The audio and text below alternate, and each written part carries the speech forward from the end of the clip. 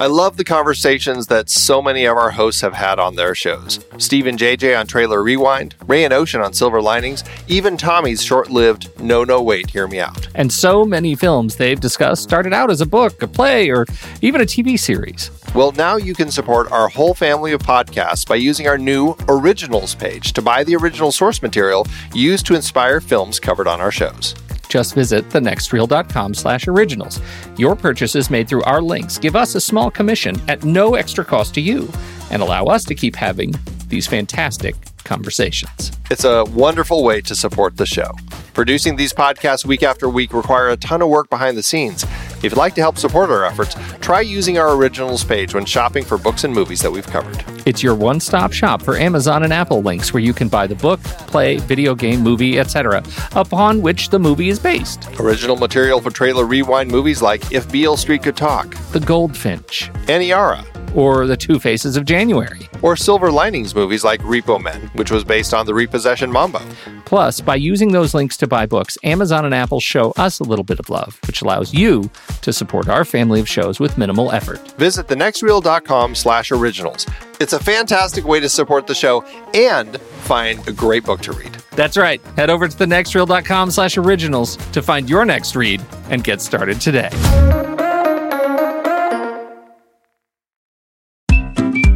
I've been podcasting since 2006. In that time, I've tried countless hosting platforms, but in August 2022, we switched to Transistor to power all of our shows here at True Story FM, and it's been a game changer. I love the Transistor allows unlimited podcasts and storage without extra charges. We can publish so much content, and we do. If you want to start up a podcast, do yourself a favor and host your show on Transistor. With their one-click publishing, you can get your new show onto all the major podcast directories effortlessly. And their website builder lets you quickly build custom sites for each show. The detailed analytics are invaluable too. You can access all kinds of listener data anytime. Oh, and the versatile players allow you to embed episodes anywhere to reach new listeners. Plus, the team behind Transistor is super responsive and keeps making the platform even better. After using countless hosting services over 15 plus years, Transistor has been, hands down, the best podcast partner for us. If you want a hosting platform to take all the worry out of getting your podcast out into the world, go to thenextreel.com/transistor and check it out. Support our show and support your own show by going to thenextreel.com/transistor. Start growing your podcast today. It's showtime, folks. Enjoy the show. A fine Saturday morning to you. To you both. Good morning. That's not Thanksgiving or Christmassy at all. We've got to be seasonal, Andrew. They don't celebrate Thanksgiving in Ireland, so. Well, I know. So I want your Adirondack Thanksgiving. Your northeastern American accent. I had to work on that one. Well, I'll try to prepare a little. Like the Katharine Hepburn. JFK. Yeah, Catherine what Hepburn. was that? The mid-continental or mid-Atlantic? What did they call that? Steve, you old poop. The loons. Another morning together. Yay. I can't wait till we're all together. We can actually do this in person. Wouldn't that be great? This is going to get, it's about to get harder because today is the last day of our non-Arizona based time zone change. I know. Arizona stays the same. That's right. The world has to revolve around you guys. I do not care for it. Whereas we're the only ones in the right. So really, you know, this is we're trendsetters. I have to tell you, I agree with you. And there isn't much that I see as Arizona being in the right about. I mean, Arizona's in the so true. You are front runners in the time zone discussion. Yes, you're here. We're politically right. That's what Arizona that's is. true. That's how we're to the right. That's the other thing that right. you are absolutely right about. How are your movie lives this week, gents? Anything new and exciting? I watched for our trailer rewind later this month. JJ and I are going to be talking all about Nina. It's available on Netflix, so I watched that last night, trying to get ahead of schedule, and I'm planning to head out later this morning to see the Edward Norton one, Motherless Brooklyn. So we're going to check that out. I hear this morning. Such good things about that. I don't even remember talking about the trailer for All About Nina. That trailer, I'm like, what? That was the trailer? Yes. Stand-up comedian one. Yes. Yeah. Mary Elizabeth Winstead is why it sticks right. to that All right. for me because that's right. I'm adding it to my list of trailer rewind movies I need to. Yeah, it's I think I don't know. JJ and I seem to be able to hit movies with women more frequently than you guys do. So we did a. Well, good. You're filling in the gaps. We're filling in the gaps. For sure. Because we, was it like a year or two ago, we did that one Fault with like the brainwashing That's programming thing Yeah. that she was in. So she's an actress that I just don't know why she's not in bigger films. I don't understand it. I think that one. I mean, just give me a. I want to listen to the show because I didn't watch the movie, but it's a solid 6 right now on IMDb, which is at the line. For what? For which one? All About Nina? Yeah. Well, we haven't recorded the show. You haven't heard it. There's nothing for you to hear I know. yet. That's what I mean. So I want to ask you, was it good? I'm not going to tell you. You're going to have to wait till you edit the show. All right. So there, it's a 6. It's a 6. That's all you get to know. It's a 6. That's all I'm saying. I don't know. JJ I don't know. We may have differing opinions. We may have a hearty and robust discussion that I don't want to cheat you of. Oh, so there. Right. Or you may just agree. So there. We'll just get on like, yeah. It's a 6. Let's move on. It's a 6. Enjoy editing, Pete. See you later. All right. Short show. And then That's right. Let's see. I did finish the Paul Rudd series, so it's not a movie, but that series on Netflix, the Living with Yourself series with Paul Rudd. He beats himself up hard in that. I haven't watched it yet, but the trailers. Yeah, it's I lost track how many episodes I was into it since I was binging it, and I'm watching this episode. I'm like, okay, I think I've got like 1 or 2 more left, and then it ended, and that was it. And I thought, what? No, that's where it ends. But then I realized that was a good place to end the story. I was just wondering where they were going to go and was anticipating more, who doesn't love Paul Rudd antics? So I do love Paul Rudd antics. It's definitely worth checking out. A lot of fun. Is that one that does it just end, or are they going to plan other seasons? Do you know? They could definitely go. They will probably. They could keep going. Could probably keep going with this. Yeah. Okay. I hope they don't. It's with all of them. I heard they're doing a second season of Russian Doll, and I thought, no, you don't need to do anything else. Just let it rest. It's done. Yeah. That's the problem with series is they often don't know that, it should just be what it is. That's right. That's what I loved about the British, like The Office and stuff. Yeah. They like, this is the show. Not that the American Office, actually, I thought they did a good job of continuing that one, but still, it's like, this is it. It's these number of episodes and then we're out. I'm like, that can be a good thing. I didn't do any series, but I did watch Godzilla King of Monsters as our Halloween movie. And yeah. It's not a good movie. Should you I guys. remove it from my watch list? It's not a good movie. It's really how does it compare to the Meg? Not as good as the Meg. You know what? There's a difference between using monster movie tropes because you're self-aware and ironic, which is exactly where the Meg lives. And that's why you can watch the Meg and you can say, ooh, when gross stuff happens, and when scary stuff happens, and when you know that the movie knows that it's doing something that's going to make you laugh. Godzilla just throws so many movie tropes in that I'm sitting there watching it, and there's a group of us, and we're taking turns reciting the next line in the movie. Like, it was not a fun game after an hour of this. It was just too much. And so it's not good. And so I thought, okay, well, what I'd heard was that it's not a good movie and that you have to show up for the effects. And truly, there are some strong effects in this movie. It is a work of art by the people who put it together. That is absolutely it. But it's also a movie that trucks in hero shots more than any other movie I've seen in a decade. I can't remember another movie that is so built around movie poster shots. Like, I don't know how the marketing department would ever have decided. Like, how did they decide to get the one with Godzilla going up? Because there's Mothra going like this, and there's the Rodan doing this, and every shot is a hero shot. There is no time to breathe in this movie. You're constantly aware of the movie's awareness of how cool it is. And it's not. This is when filmmakers grow up on Michael Bay. Do you know that's exactly what happened? This is a steroidal Michael Bay, and it really detracts from Coach Taylor, who's just always yelling at people and not authentically. And Vera Farmiga is in it, and it just really makes me want to go watch Thank You for Smoking, and to cleanse my palate. She's not in. What? She's not in that one, though, right? Are you thinking Up in the Air? Yes, it's exactly what I'm thinking of. Shut up, 80. I haven't eaten in 6 days. And 11 is in it, Millie Bobby Brown, who is it's delightful to see her as a normal, person, not psycho, techno, logically enhanced young person. And she also is just sad that she's in a terrible movie. Yeah. I want her to be in a better movie. This does not deserve to be at a 6.1 on the IMDb scale.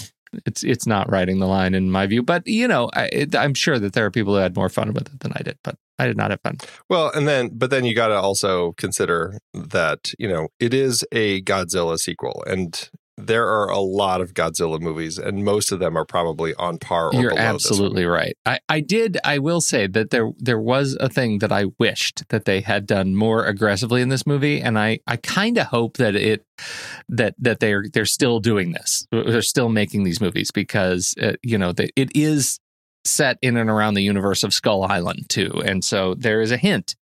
There is just a breath of a hint that we are going to meet, or that Godzilla is going to meet King Kong in this movie, but they did not actually unfold that for us. So this is kind of the sequel to the Kong Skull Island. That we well, had it's in the same universe. Spiritual. Right. I mean, they have universe. lots of be careful, we're going to have to, everybody's going to Skull Island kind of things, that everybody's upset about Skull Island. And at the end, there's a hieroglyphic in the credits that is the Godzilla monster and the King Kong monster fighting. And that's all you get. Just mentions of Skull Island. They fly over Skull Island and some, B-roll. There is this really funny bit where every time a character has backstory, they're sitting at a computer screen. Like, for example, somebody will come in and say, "Oh, have you worked for Monarch long?" And the young woman who works for Monarch is sitting at a computer screen, and she says, "Yes, I have. In fact, I'm third generation Monarch." And she just happens to have a photo library of her grandmother's work with Monarch and all these still pictures. And she's bringing up her life. She's like, "Let me open my Photos app on my Mac and you can see everything that is going on." And there's at one point, Vera Farmiga does a FaceTime to her family because they're on the outs for reasons. And she says they're just having a talk like we are now, and suddenly she has B-roll. Her FaceTime cuts to B-roll of an island and of rioting people in the streets, and I mean it's just nonsense. It's just awful nonsense. It takes you so out of the movie. How did she prep this package? There's a news package that she's prepped that's bespoke for her FaceTime call. Do they? Can you do that? Can you throw video feed into your FaceTime? Well, it's not a thing. Is that the next gen iPhone? Right. That's what we want. I want my FaceTime B-roll app. Oh, that's what makes it sci-fi and not fantasy. Right. Okay. Anyway, moving on. Wow. Apple TV Plus came to life yesterday. Yes, the new channel, the new network, the new, what are we calling these? Well, it's a streaming service. Networks. Yeah. Have you watched? Has anybody watched anything? I did. I started. I set it up last night and started watching C, the new sci-fi show. I'm glad you did. On there with Jason Momoa. I didn't make it very far. I was really tired last night. I made it about a quarter of the way through the episode, but I didn't realize, or maybe I did and had forgotten, that Stephen Knight is behind that particular show. And Francis Lawrence directed the first episode. What did you think? I mean, this is reputedly the most expensive per episode show ever made. Did it live up to it? Well, I mean, it'll be interesting to see as it continues. So far in the first episode, it's a bunch of people living in the woods and caves. But were they living in the woods expensively? Like really extravagantly? It was all computer generated trees and caves. They had to build actual time machines to actually transport them into thousands of years in order to shoot the show. So they could live in future woods. Is future woods that they're actually living in. So excellent. Glad we know where the budget went. That's right. So I'll be curious. I mean, it's a big cast. I mean, they spent a lot of time and money on it. It's clear. I'm curious to see where it's going to go. I mean, the production design, everything about it looks really nice, but so far it's a lot of like living in the woods. So I haven't gotten too far out of the episode to see how it's going to expand and where it's going to kind of continue from there. That's season 2, Andy. That's season 2. Yeah. It'll take some time apparently, but I'm enjoying it so far, and I'm curious to kind of continue that show and see where it goes. And I'll be curious to see how these other programs end up. Are there any particular ones that you guys are interested in more than others? Absolutely. The one I was most interested in, I started last night, which is the morning show with Jennifer Aniston and Reese Witherspoon and Steve Carell. And how is it? Because I've heard mixed reviews. You know what? I'll tell you. It's first of all, it wears its subtitle, "The Matt Lauer Story," on its sleeve. It is not. I mean, in that respect, it's a little bit hard to watch. Steve Carell has a couple of sort of monologue-y moments where he's really just telling the story about how hard it is to be a man, and it's exhausting because we've kind of been there. And maybe had this show come out 2 years ago, it would have been prescient, but it's not. It seems super reactionary. I will say, though, if you're watching this right now, at least in these early episodes, you're watching it for Jennifer Aniston. There are moments where of her just performance on screen that are chillingly good. I mean, she's just stunning. She's just great. So I don't know how this will age, obviously, over the course, but the first episode, it was all about Jennifer Aniston for me. Fun newsroom setting, lots of people that were really fun to see on set here. I'm a huge fan of like West Wing newsroom sports night. So if you like those shows and you want a drama version of all of those, I think this will be a great show to see. I've heard some mixed reviews too, so I'm interested to see how it ages. And I hear that it gets really good at episode 3, and I haven't gotten there yet. So. Oh, okay. The other ones I'm super interested in, though, are For All Mankind, which it looks really good, and Truth Be Told, because it's about a podcaster. What? A podcaster TV show on Apple TV Plus with Aaron Paul in it? Are you kidding? Yes, I'm all in. Yeah, there's some interesting stuff. I'm curious to see how Dickinson does. I've heard some really interesting things about that one, where it's kind of the story of Emily Dickinson, but written in kind of modern day speak. And so I'm curious to see kind of how that show works, and if it's the sort of show that can draw like my daughter in. I'm curious to see kind of how it shakes out with that one. And I'm personally, I've always loved elephants, and so I am kind of curious about this documentary series that they're doing, The Elephant Queen. Yeah, so they've got some interesting stuff. Servant is the one that I think M. Night Shyamalan. Yeah, that comes is later. Going to be a part of. Yeah, right. It's it's I think Thanksgiving basically here, so end of this month. Have you watched the trailer at all for Ghost Rider? They did drop Ghost Rider, which is like a kid's kind of it felt like a kid's literary discovery kind of a take on what was the one that they just made the movie out of? The writer, Goosebumps. Yeah, it strikes me as kind of a Goosebumps kind of answer to Goosebumps, Inkheart kind of a thing about 4 kids. It looks like right in that. I was thinking about Your Kids, that might be a show that they would be into too. Yeah, that's one that I was wanting to show. I think my son will be more interested in that one than my daughter. She's moved past those shows. Yeah, she's full on teenager, isn't she? Yes. So much fun. Enjoy that. Oh, yes. Good times. I am curious that they have been talking about Amazing Stories coming back. So that makes me curious and excited, because I'm kind of also hoping that they're going to maybe release some of the older episodes. Oh, they only ever released the first season on DVD. The second season, which they only had 2 seasons of it, the second season's never had a life after it was on TV. So I'm really curious to revisit some of those ones. Well, it'll be interesting to see how it plays out. I'm surprised that, I kind of had expected more of the launch party, right? I just sort of expect from what Tim Cook was hinting at that there might be more in terms of back catalog stuff that they had also acquired. Clearly there is not. And they are just interested in, at least right now, their own productions. So this is probably the service I am most curious about going forward, just because, like, how are they going to compete? Yeah. Well, they have a slate. I mean, they've got a pretty good slate. So I'll be curious to see how it kind of grows. Yep. Where is it going to take us over the coming months? Because, I mean, I've got a free year worth of it. So we'll see if it's something that can kind of continue drawing us in, so that by the time we get to next year and I have to decide, am I going to pay for it or drop it? We'll see.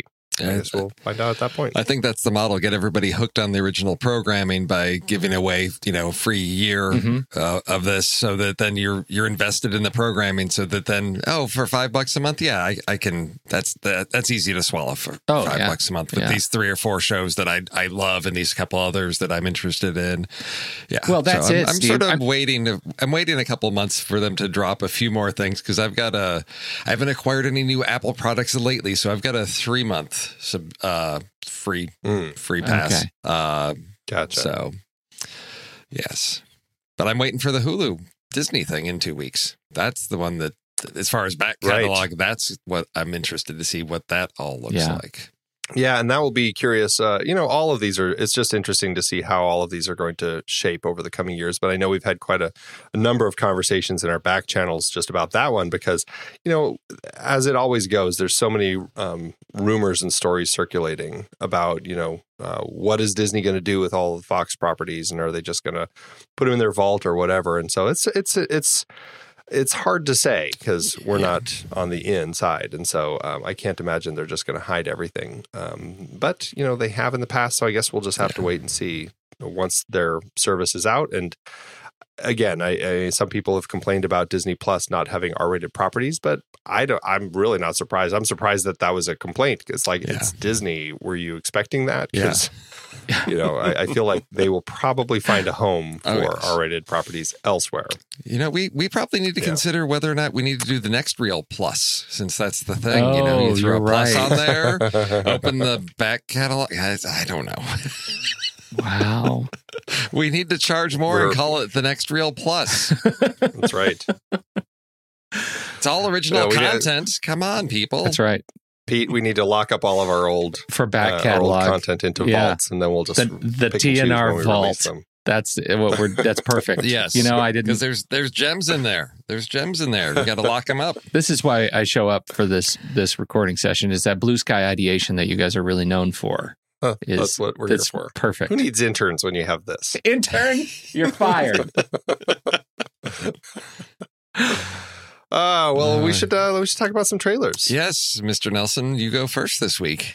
I do. Yeah, we didn't have any Red Bands or A24 trailers, and weirdly, I feel like all 3 of our trailers could have been A24 types of projects. Okay. Yes, but they just didn't jump on it apparently. So my trailer, I am going with the 19th cinematic iteration of Les Miserables, although it's not actually based on Victor Hugo's novel.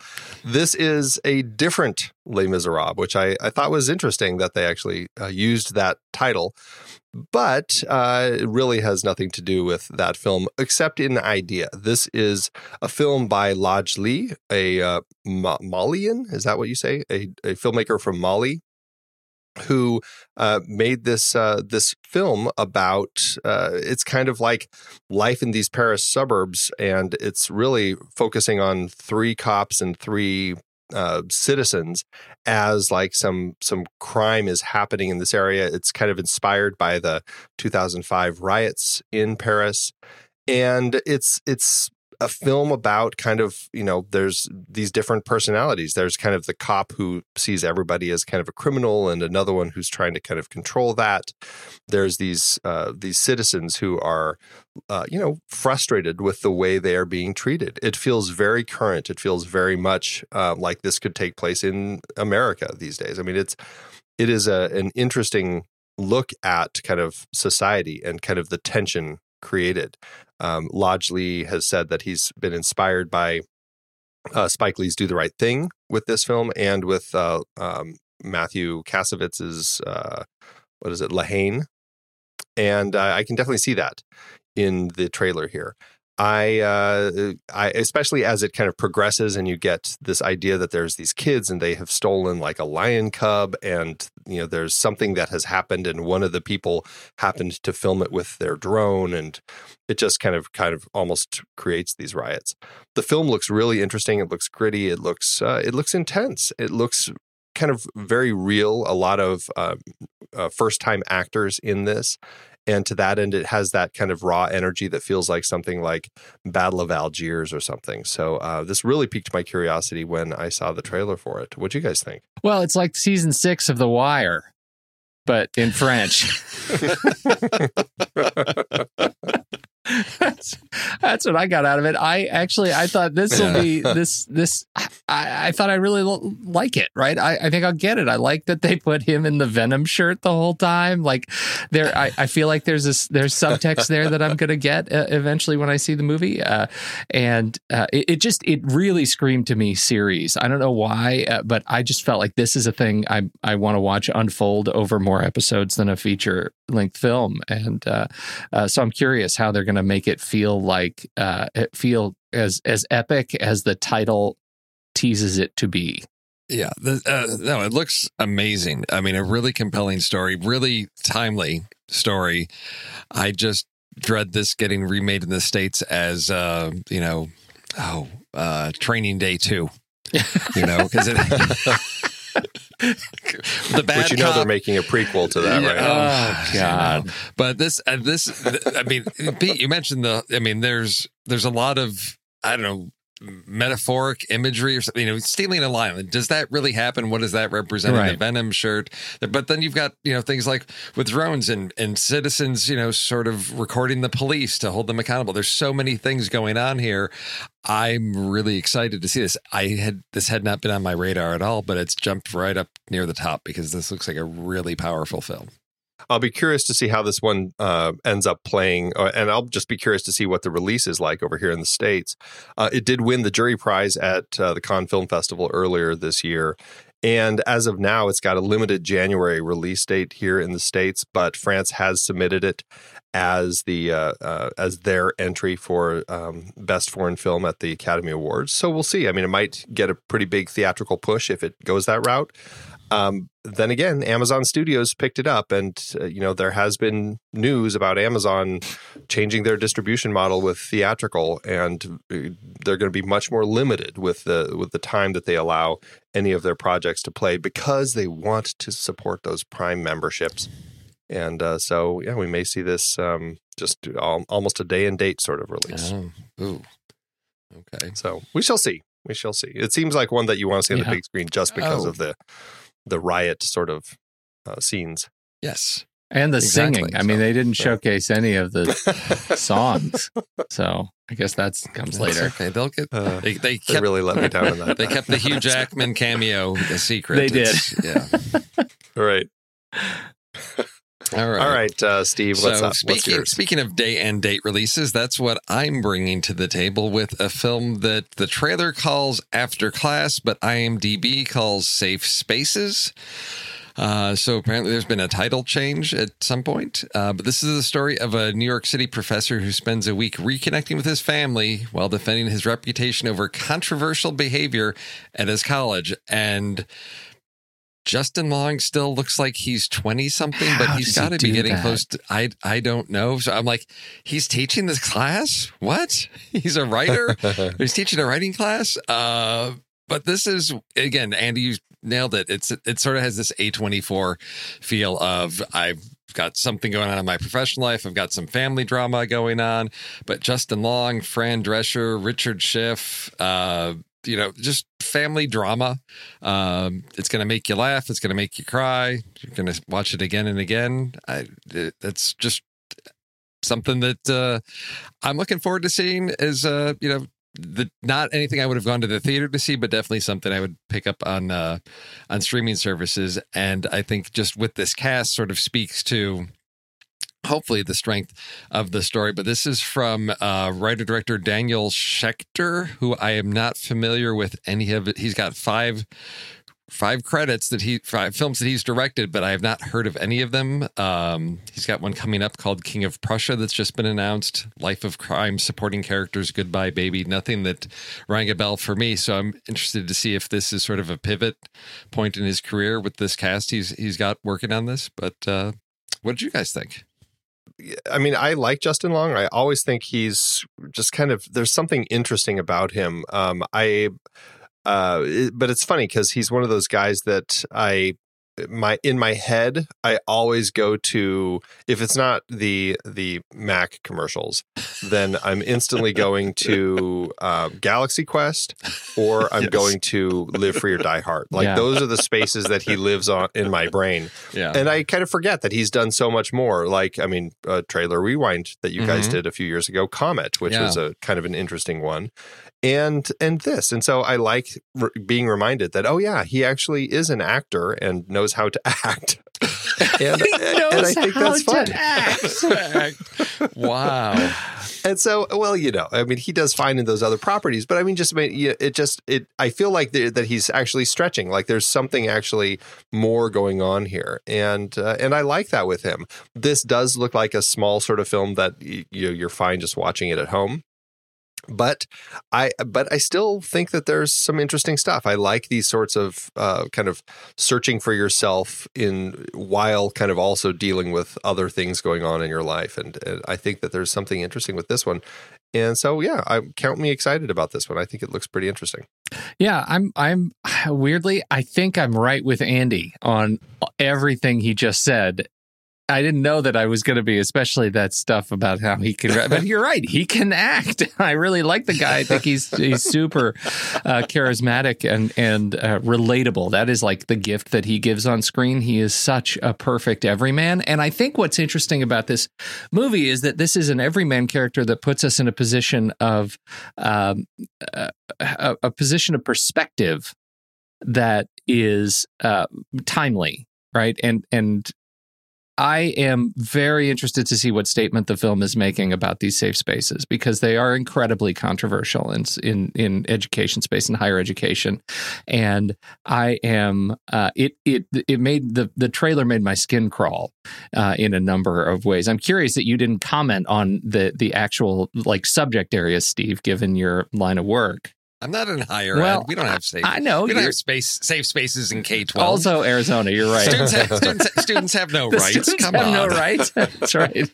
But it is something that I sort of have been paying attention to. Sort of there's free speech zones on campuses that are it's like I said, it's very timely. I'm hoping that it takes a perspective on that and is not just using it as sort of the MacGuffin to launch the personal journey, but I hope they do come down somewhere and make a statement. I think you're right. I think it's a film that probably, at least the trailer promises a position. Yeah. And I want that even if it's a position I disagree with, I want to see what the position is that they take. So we will find out on December 6th. Day and date release. Excellent. All right. Day and date. All right. My film, Sorry We Missed You, from director Ken Loach, writer Paul Laverty. This is a story, it's about a delivery driver. Our principal character is a delivery driver in England, and it's a gig economy story. And that's one of the things I really like so much about this movie, is that it feels like it's going to be one, again, that takes a position on how hard it is to make a life in a gig economy. For so many of us who are living at the benefit of the gig economy, from getting our podcast transcribed very, very quickly to getting our packages delivered from Amazon within 3 hours in many parts of the world, and some parts of the world, we'll say. Like, these are the results of these benefits are the result of this gig economy, that this movie is saying, hey, you know what? We've made it hard on this family by doing what we've done. We've made it hard on these businesses to manage. We've made it hard to live on metrics. And so I found the trailer itself very touching. And I think it looks great. I think Chris Hitchen as our principal character is super compelling. He's one of those guys that you just feel like, oh, I get. He's the guy who just took the job because he had to and didn't quite know what he was getting into, that kind of a thing. And I feel like he sells it well. So it looks like one that I think is going to be ripe for a trailer rewind. That's all. It's a setup. It's a big setup for Steve and JJ. It is a big setup for when JJ and I want to be really, really depressed. Yeah, well, I hope you don't stick there. You know what I mean? Like, I think Ken Loach is a fantastic director, and I haven't seen enough. Like, he's one that I would be interested in doing a series on, like The Wind That Shakes the Barley, I think that there's room for more of a discussion of the kind of stuff he's doing. So, I don't know that I've seen any of his stuff, so. It's one of those filmmakers I keep hearing about, but the subject matter is kind of tough, and it's just not like, hey, it's a Saturday. Let's put this on for fun. No. Yeah. But this looks like, this I think is an important story to tell. It's amazing that we haven't seen more of this, since it's something that's so much in the news, that it's so much, so many people's lives are impacted by this on both sides. We, as you said, the convenient side, but also the people that have, taken a job in this, and it's just eating them alive. And to see the results of that, I think it is very timely and an important story to tell. So I don't want to say I'm looking forward to it, but I'm interested in engaging with this subject matter. Yeah, it's one of those movies that that it makes you like regret a little bit buying things. Yeah. Yeah, I've never seen a Ken Loach film, but he is like Steve. He's a filmmaker whose name I've heard often, but I think he makes such small kind of British working class kind of realism sorts of films that I don't know if he gets much of a release over here in the States. Like, I was looking through his filmography and I'm like, I've heard of, Kess is the one early in his career that's the one that I've always heard about. But then I've hardly heard of anything that he's done. And he's a very busy filmmaker. I just don't think that we get much of it over here. So it certainly piques my curiosity. He's a filmmaker that I feel like I should visit at some point. Mm-hmm. And maybe this will be, one worth kind of kicking off a little mini I series. think so. I would love to talk more about what he's got going on. The film opens. Wait, it dropped in May 2019. It played at Cannes, May 2019. Where it lost to Les Mis, may I just point out. So, all right, you go. You can have this. You should have a list for him, because I'm looking, because the trailer started and said, from the filmmaker that brought you Daniel Blake, and I'm like, I don't recognize that title. But then it won the Palme d'Or at Cannes in 2016, making him the 9th filmmaker to win the award twice. Right? So he sort of knows what he's doing. He's a guy to talk about. He's fantastic. He deserves a series. He is. Yeah. The Wind That Shakes the Barley is another one that did well at Cannes. That's right. So, I think that was his first one. It hits October. We'll put him on the Hamptons list. International Film Festival, some October U.S. film festivals, but in terms of wide release, they are hustling the film festival circuit. But I think we get it in May on some limited release here. I hope we get. I hope we get more. It gets more attention here, but find a way to track it down. It's in film festivals everywhere, so get to one of them. Is what I'm saying. Okay. I'm going to the Hamptons. All right. All right. Well, we should jump into our lists. This week, we released our episode on Scanners, which I love to pieces. I think it's so much fun. And Steve still refuses to watch it. Well, that's okay. We're in our safe spaces here. We can. Well, let's see. Nick gave The Brood like 4 stars. Then he got the Scanners and gave it like 2.5. And I thought, okay, I don't know where to go with these things now because Andy loves it. Nick does. Well, and I'm much more in alignment with Nick on these things. I thought Scanners was less of a film than Andy did, but The Head was its principal feature. It's fun. And that's what brings us here. We put the question to our listeners. What do you want to hear us talk about? Shadow organizations, movie head explosions, and I can't remember what the other one was. It didn't matter because nobody wanted to talk about it. They all wanted to talk about movie head explosions. Stupid movie powers. That's what it was. And so here we are, movie head explosions. And so I as I was looking, I'm like, there are really quite a number of good head explosions in film. Clearly, it's something that people enjoy watching. And so it was quite the list. And so as I was going through, I was kind of struggling. I'm like, okay, there's so many. I want to try to limit it to actual just head explosions if I can, unless I have some steals. So we shall see, because there's other things. There's heads getting crushed. There's, head and body explosions. There's a whole variety of things. But for my first one, I'm going to, as you know, I'm kind of going through my little Stephen King kick right now. And so currently, though, we're reading one of the Richard Bachman books. And so I have to go with a Richard Bachman adaptation, which is, of course, The Running Man. In this particular film, all of these prisoners have collars that are put on. And if they try to escape the area that they're in, then it detonates their head and it explodes. And we get to see that early on in the film as one of the guys in Schwarzenegger's group is running and tries to get past the line. And sure enough, pop. So first up, The Running Man. Okay. All right. No, I was surprised. I actually have so many that I divided them into 2 lists, and I'm only going to go through one. And keeping with the Cronenberg, because there's the cheesy horror stuff that I remember growing up with in the 80s, and so I'm staying in that territory. But I did have some others, and one of them verged out into true head explosion. So I'm trying to stick as closely as I can. And one of this one didn't come to mind, but as I did my searches, it showed up on the list, and I thought, oh my gosh, I haven't thought about this movie in several decades. I remember it being on like HBO or Showtime all the time when I was like in middle school.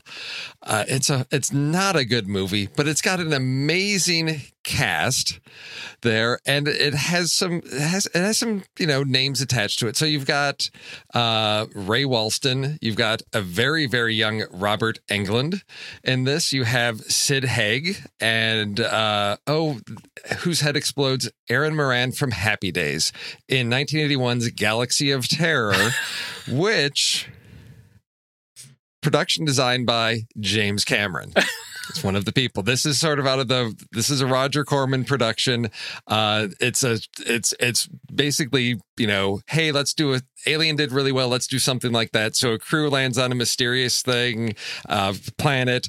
Stuff starts happening. Their nightmares, their greatest fears sort of become reality to kill them. And so as Aaron is crawling through some tunnel, the cables come off and squeeze her, and her head explodes.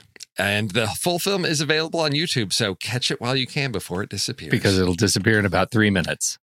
Yes. If our history is any good indicator. All right. Good what's pick. up, mine, to keep it tied to a trailer, or to one of our trailer picks, I'm going with Final Destination 3. I did not have a problem going with just head explosions. I wanted any damage to head that led in popping. And Final Destination 3, I ended up watching some after I watched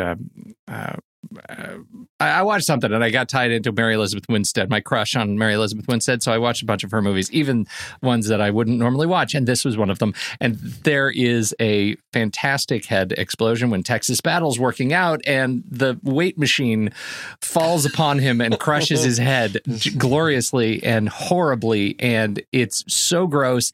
And I don't think I've been to the gym since. I'm more of I'm going to go on a run kind of a guy. So Final Destination 3, well played, Texas Battle. So in 2007, Robert Rodriguez and Quentin Tarantino released a pair of films, kind of retro, appreciating some of the stuff that they loved. And, in Grindhouse, I think Quentin Tarantino really went more for the Grindhouse, like 70s sort of stuff, whereas Robert Rodriguez really tapped into the stuff that I grew up with in the 80s. And all of the gore and all that, just kind of the over-the-top nonsense. I love his film as much as I hate Tarantino's. Would you say it's too Tarantinti? Tarantinti. It is too Tarantinti. Our listeners of future episodes will appreciate that. I really have just an absolute blast watching Planet Terror. I think that Rodriguez did exactly what he needed to do with just kind of doing the over-the-top 80s like creature and effect nonsense with his kind of like the virus that everybody starts getting and the pus and the grossness. He had a great time with it. We do have a point in the film, of course, where we have the fantastic Naveen Andrews working with the people trying to save the day and get rid of these zombies. But lo and behold, a ballistic projectile blows his head up and he dies right there in a fantastic head explosion that basically just kind of like splits his head in fantastically grossness. And then his body just kind of slowly falls to the ground and everybody walks over him. Wow. Good stuff. Planet Terror. That's my second one. That's a good one. I love it. I've only seen that. I've only seen that once. I feel like I feel like I deserve, or it deserves to be seen more by me. Okay. It does. It deserves that. It deserves that. It's very Rodriguez-esque. Would you call it Rodriguez? Rodriguez. No, it'd be Rodriguez. That's what it is. Yeah. Oh, this joke is going to be so funny once that show is released. It just keeps going. Okay. All right.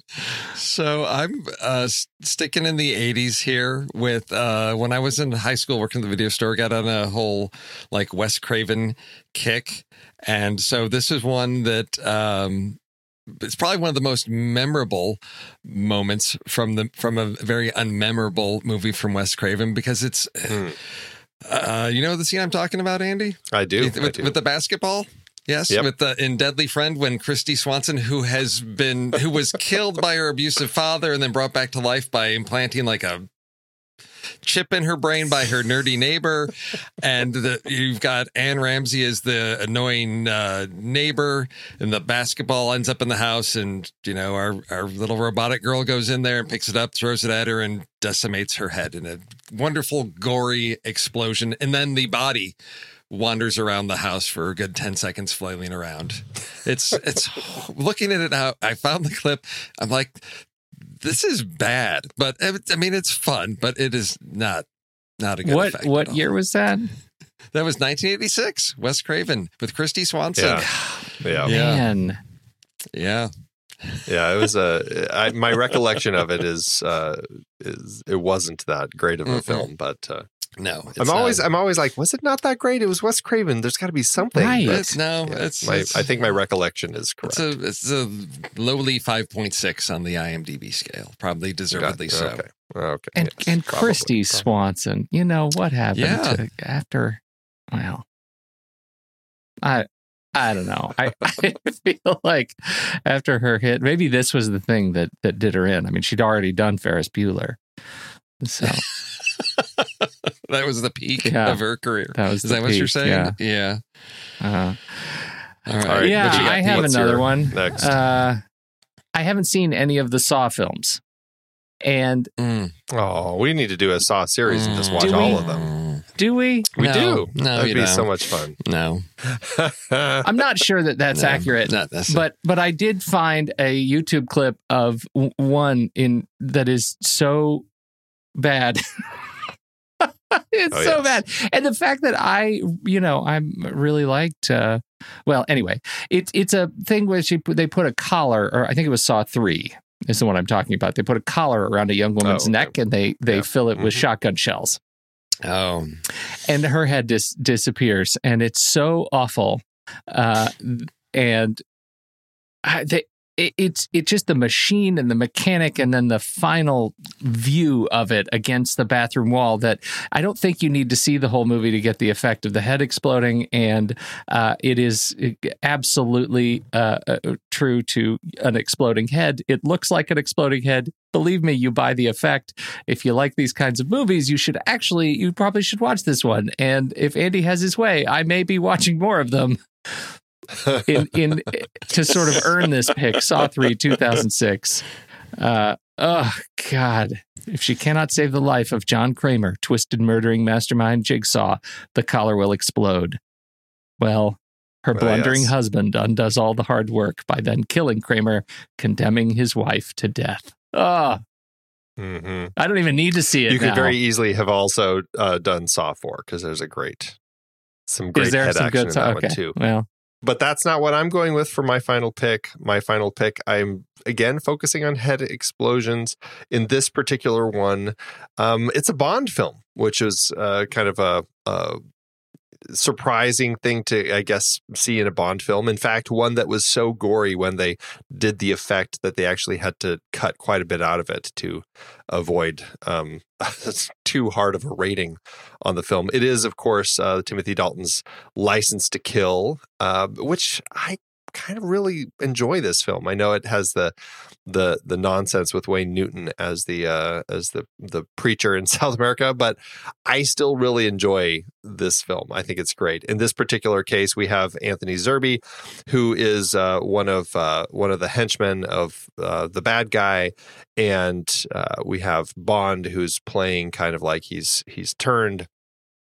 And it kind of convinces, he frames this guy, Anthony Zerbe's character, Milton Crest, and Sanchez kills him. He puts him in a decompression chamber and blows him up. And yes, you get a fantastic head explosion of Anthony Zerbe there. That is, it's pretty gross watching his head inflate like a balloon and then pop. So that's my final pick, License to Kill. All right. That's a good one. I'm going with True Explosion because my previous two picks, there was something else exerting force on the head externally, causing it to, break into pieces. Whereas this one, my final pick, is one where the head actually just explodes due to the music of Slim Whitman and Tim Burton's Mars Attacks. Because what better way to get rid of a Martian invasion than big speakers playing Slim Whitman and green Martian heads exploding into goo inside their little glass cases. So that's my final pick. Because when I think head explosions, that is the absolute first thing that comes to mind. I have not seen the film in a long time. I do not know how well it holds up, but I remember having a heck of a good time watching this in the theater. I remember rolling my eyes by the time that rolled around. I'm like, really? This is how we're going to end our movie? It's Tim Burton. But there are a lot of head explosions. Yes, there are. So, am I to get this right that we made it all the way through this 8 other picks and no one has gone with Brian De Palma? There's more. There's so many. It didn't fit my rules. Well, okay. How does The Fury... 1978's The Fury not fit your rules? Is it because there's too much body that explodes? Is that it?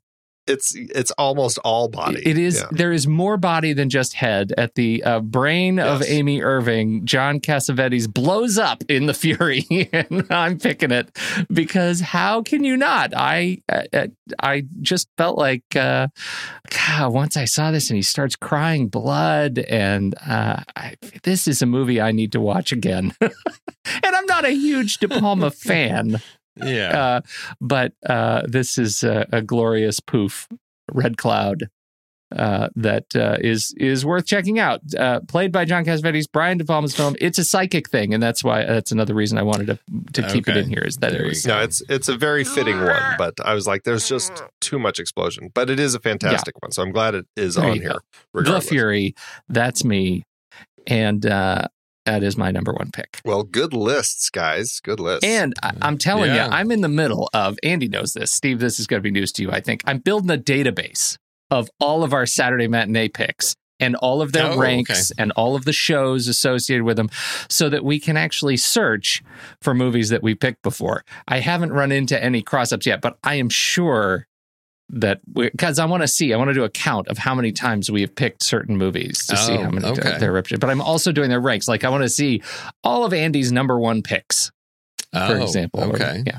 And it'll help people like Nick Langdon, who says, I know who just watches 7 Days in May and is just like, was it you, Steve? Like, so now we'll be able to say, me. go to the SatMat database and you can see exactly who recommended it and when. Oh, wait, it's going to be what list it was on. Publicly accessible I'm database? doing it on Airtable, and I actually think I can do that. I can make it just a public database that you can search and see which show it was associated with, what trailers were associated with it, who picked the trailer, the YouTube links to the trailers if you want to go watch them, that kind of a thing. So that's what I'm working on. Okay.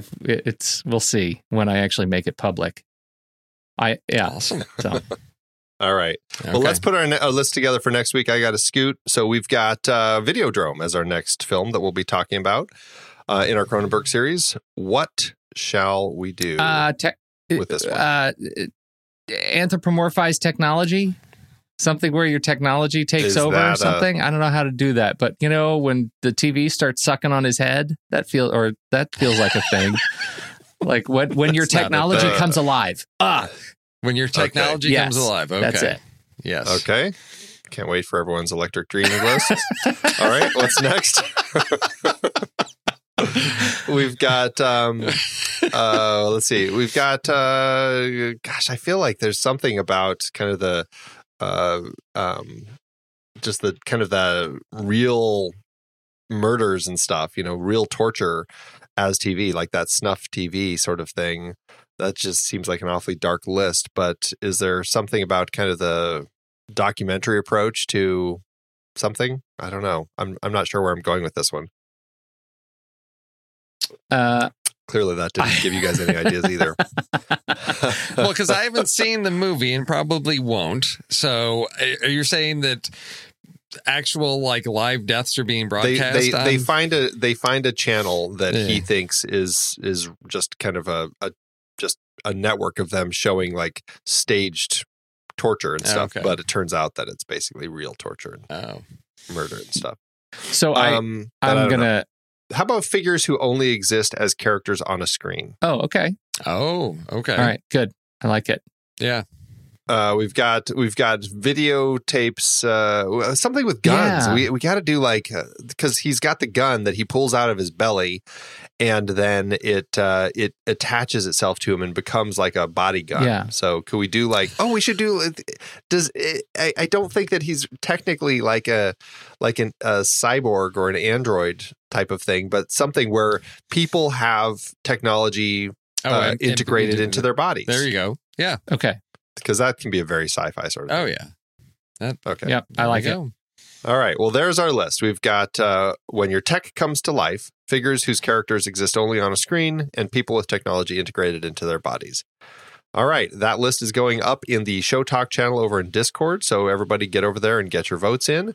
And we will talk about one of these as our list on next week's SatMat show. So I guess until then, thank you all for supporting us. We really appreciate all you Patreon supporters. And otherwise, everyone else can listen to this because Patreon supporters get this basically right after the show is recorded, and everyone else gets it on Mondays. So if you're a supporter, you get it early, and we appreciate that.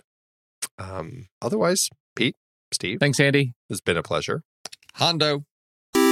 Andy, according to my friend Internet, this is what Letterboxd is. Letterboxd is a global social network for grassroots film discussion and discovery. Use it as a diary to record and share your opinion about films as you watch them, or just keep track of films you've seen in the past. Showcase your favorites on your profile page. That is a lot. You bet it is. That's why I want you to tell our fair listeners just one thing you do with Letterboxd that has changed the way you watch movies. Let them have it. Okay, are you ready for this? So ready. I love lists. As of today, I have 246 lists in my account. I use them to track the movies I watch, organize them in all sorts of different ways. I track them by hand. I clone lists from other people. I use them to plan what I'm going to be watching, all sorts of things. I love creating lists. It's a fantastic tool. Sexiest animated characters. Andy, what is this? We love Letterboxd, and if you're a movie lover, we are sure you will too. And when you upgrade from the free account, you will remove ads and support the great Kiwi team building this amazing service. Just use the discount code NEXTREEL or visit thenextreel.com/letterboxd to get 20% off your pro or patron membership. And it works for renewals as well.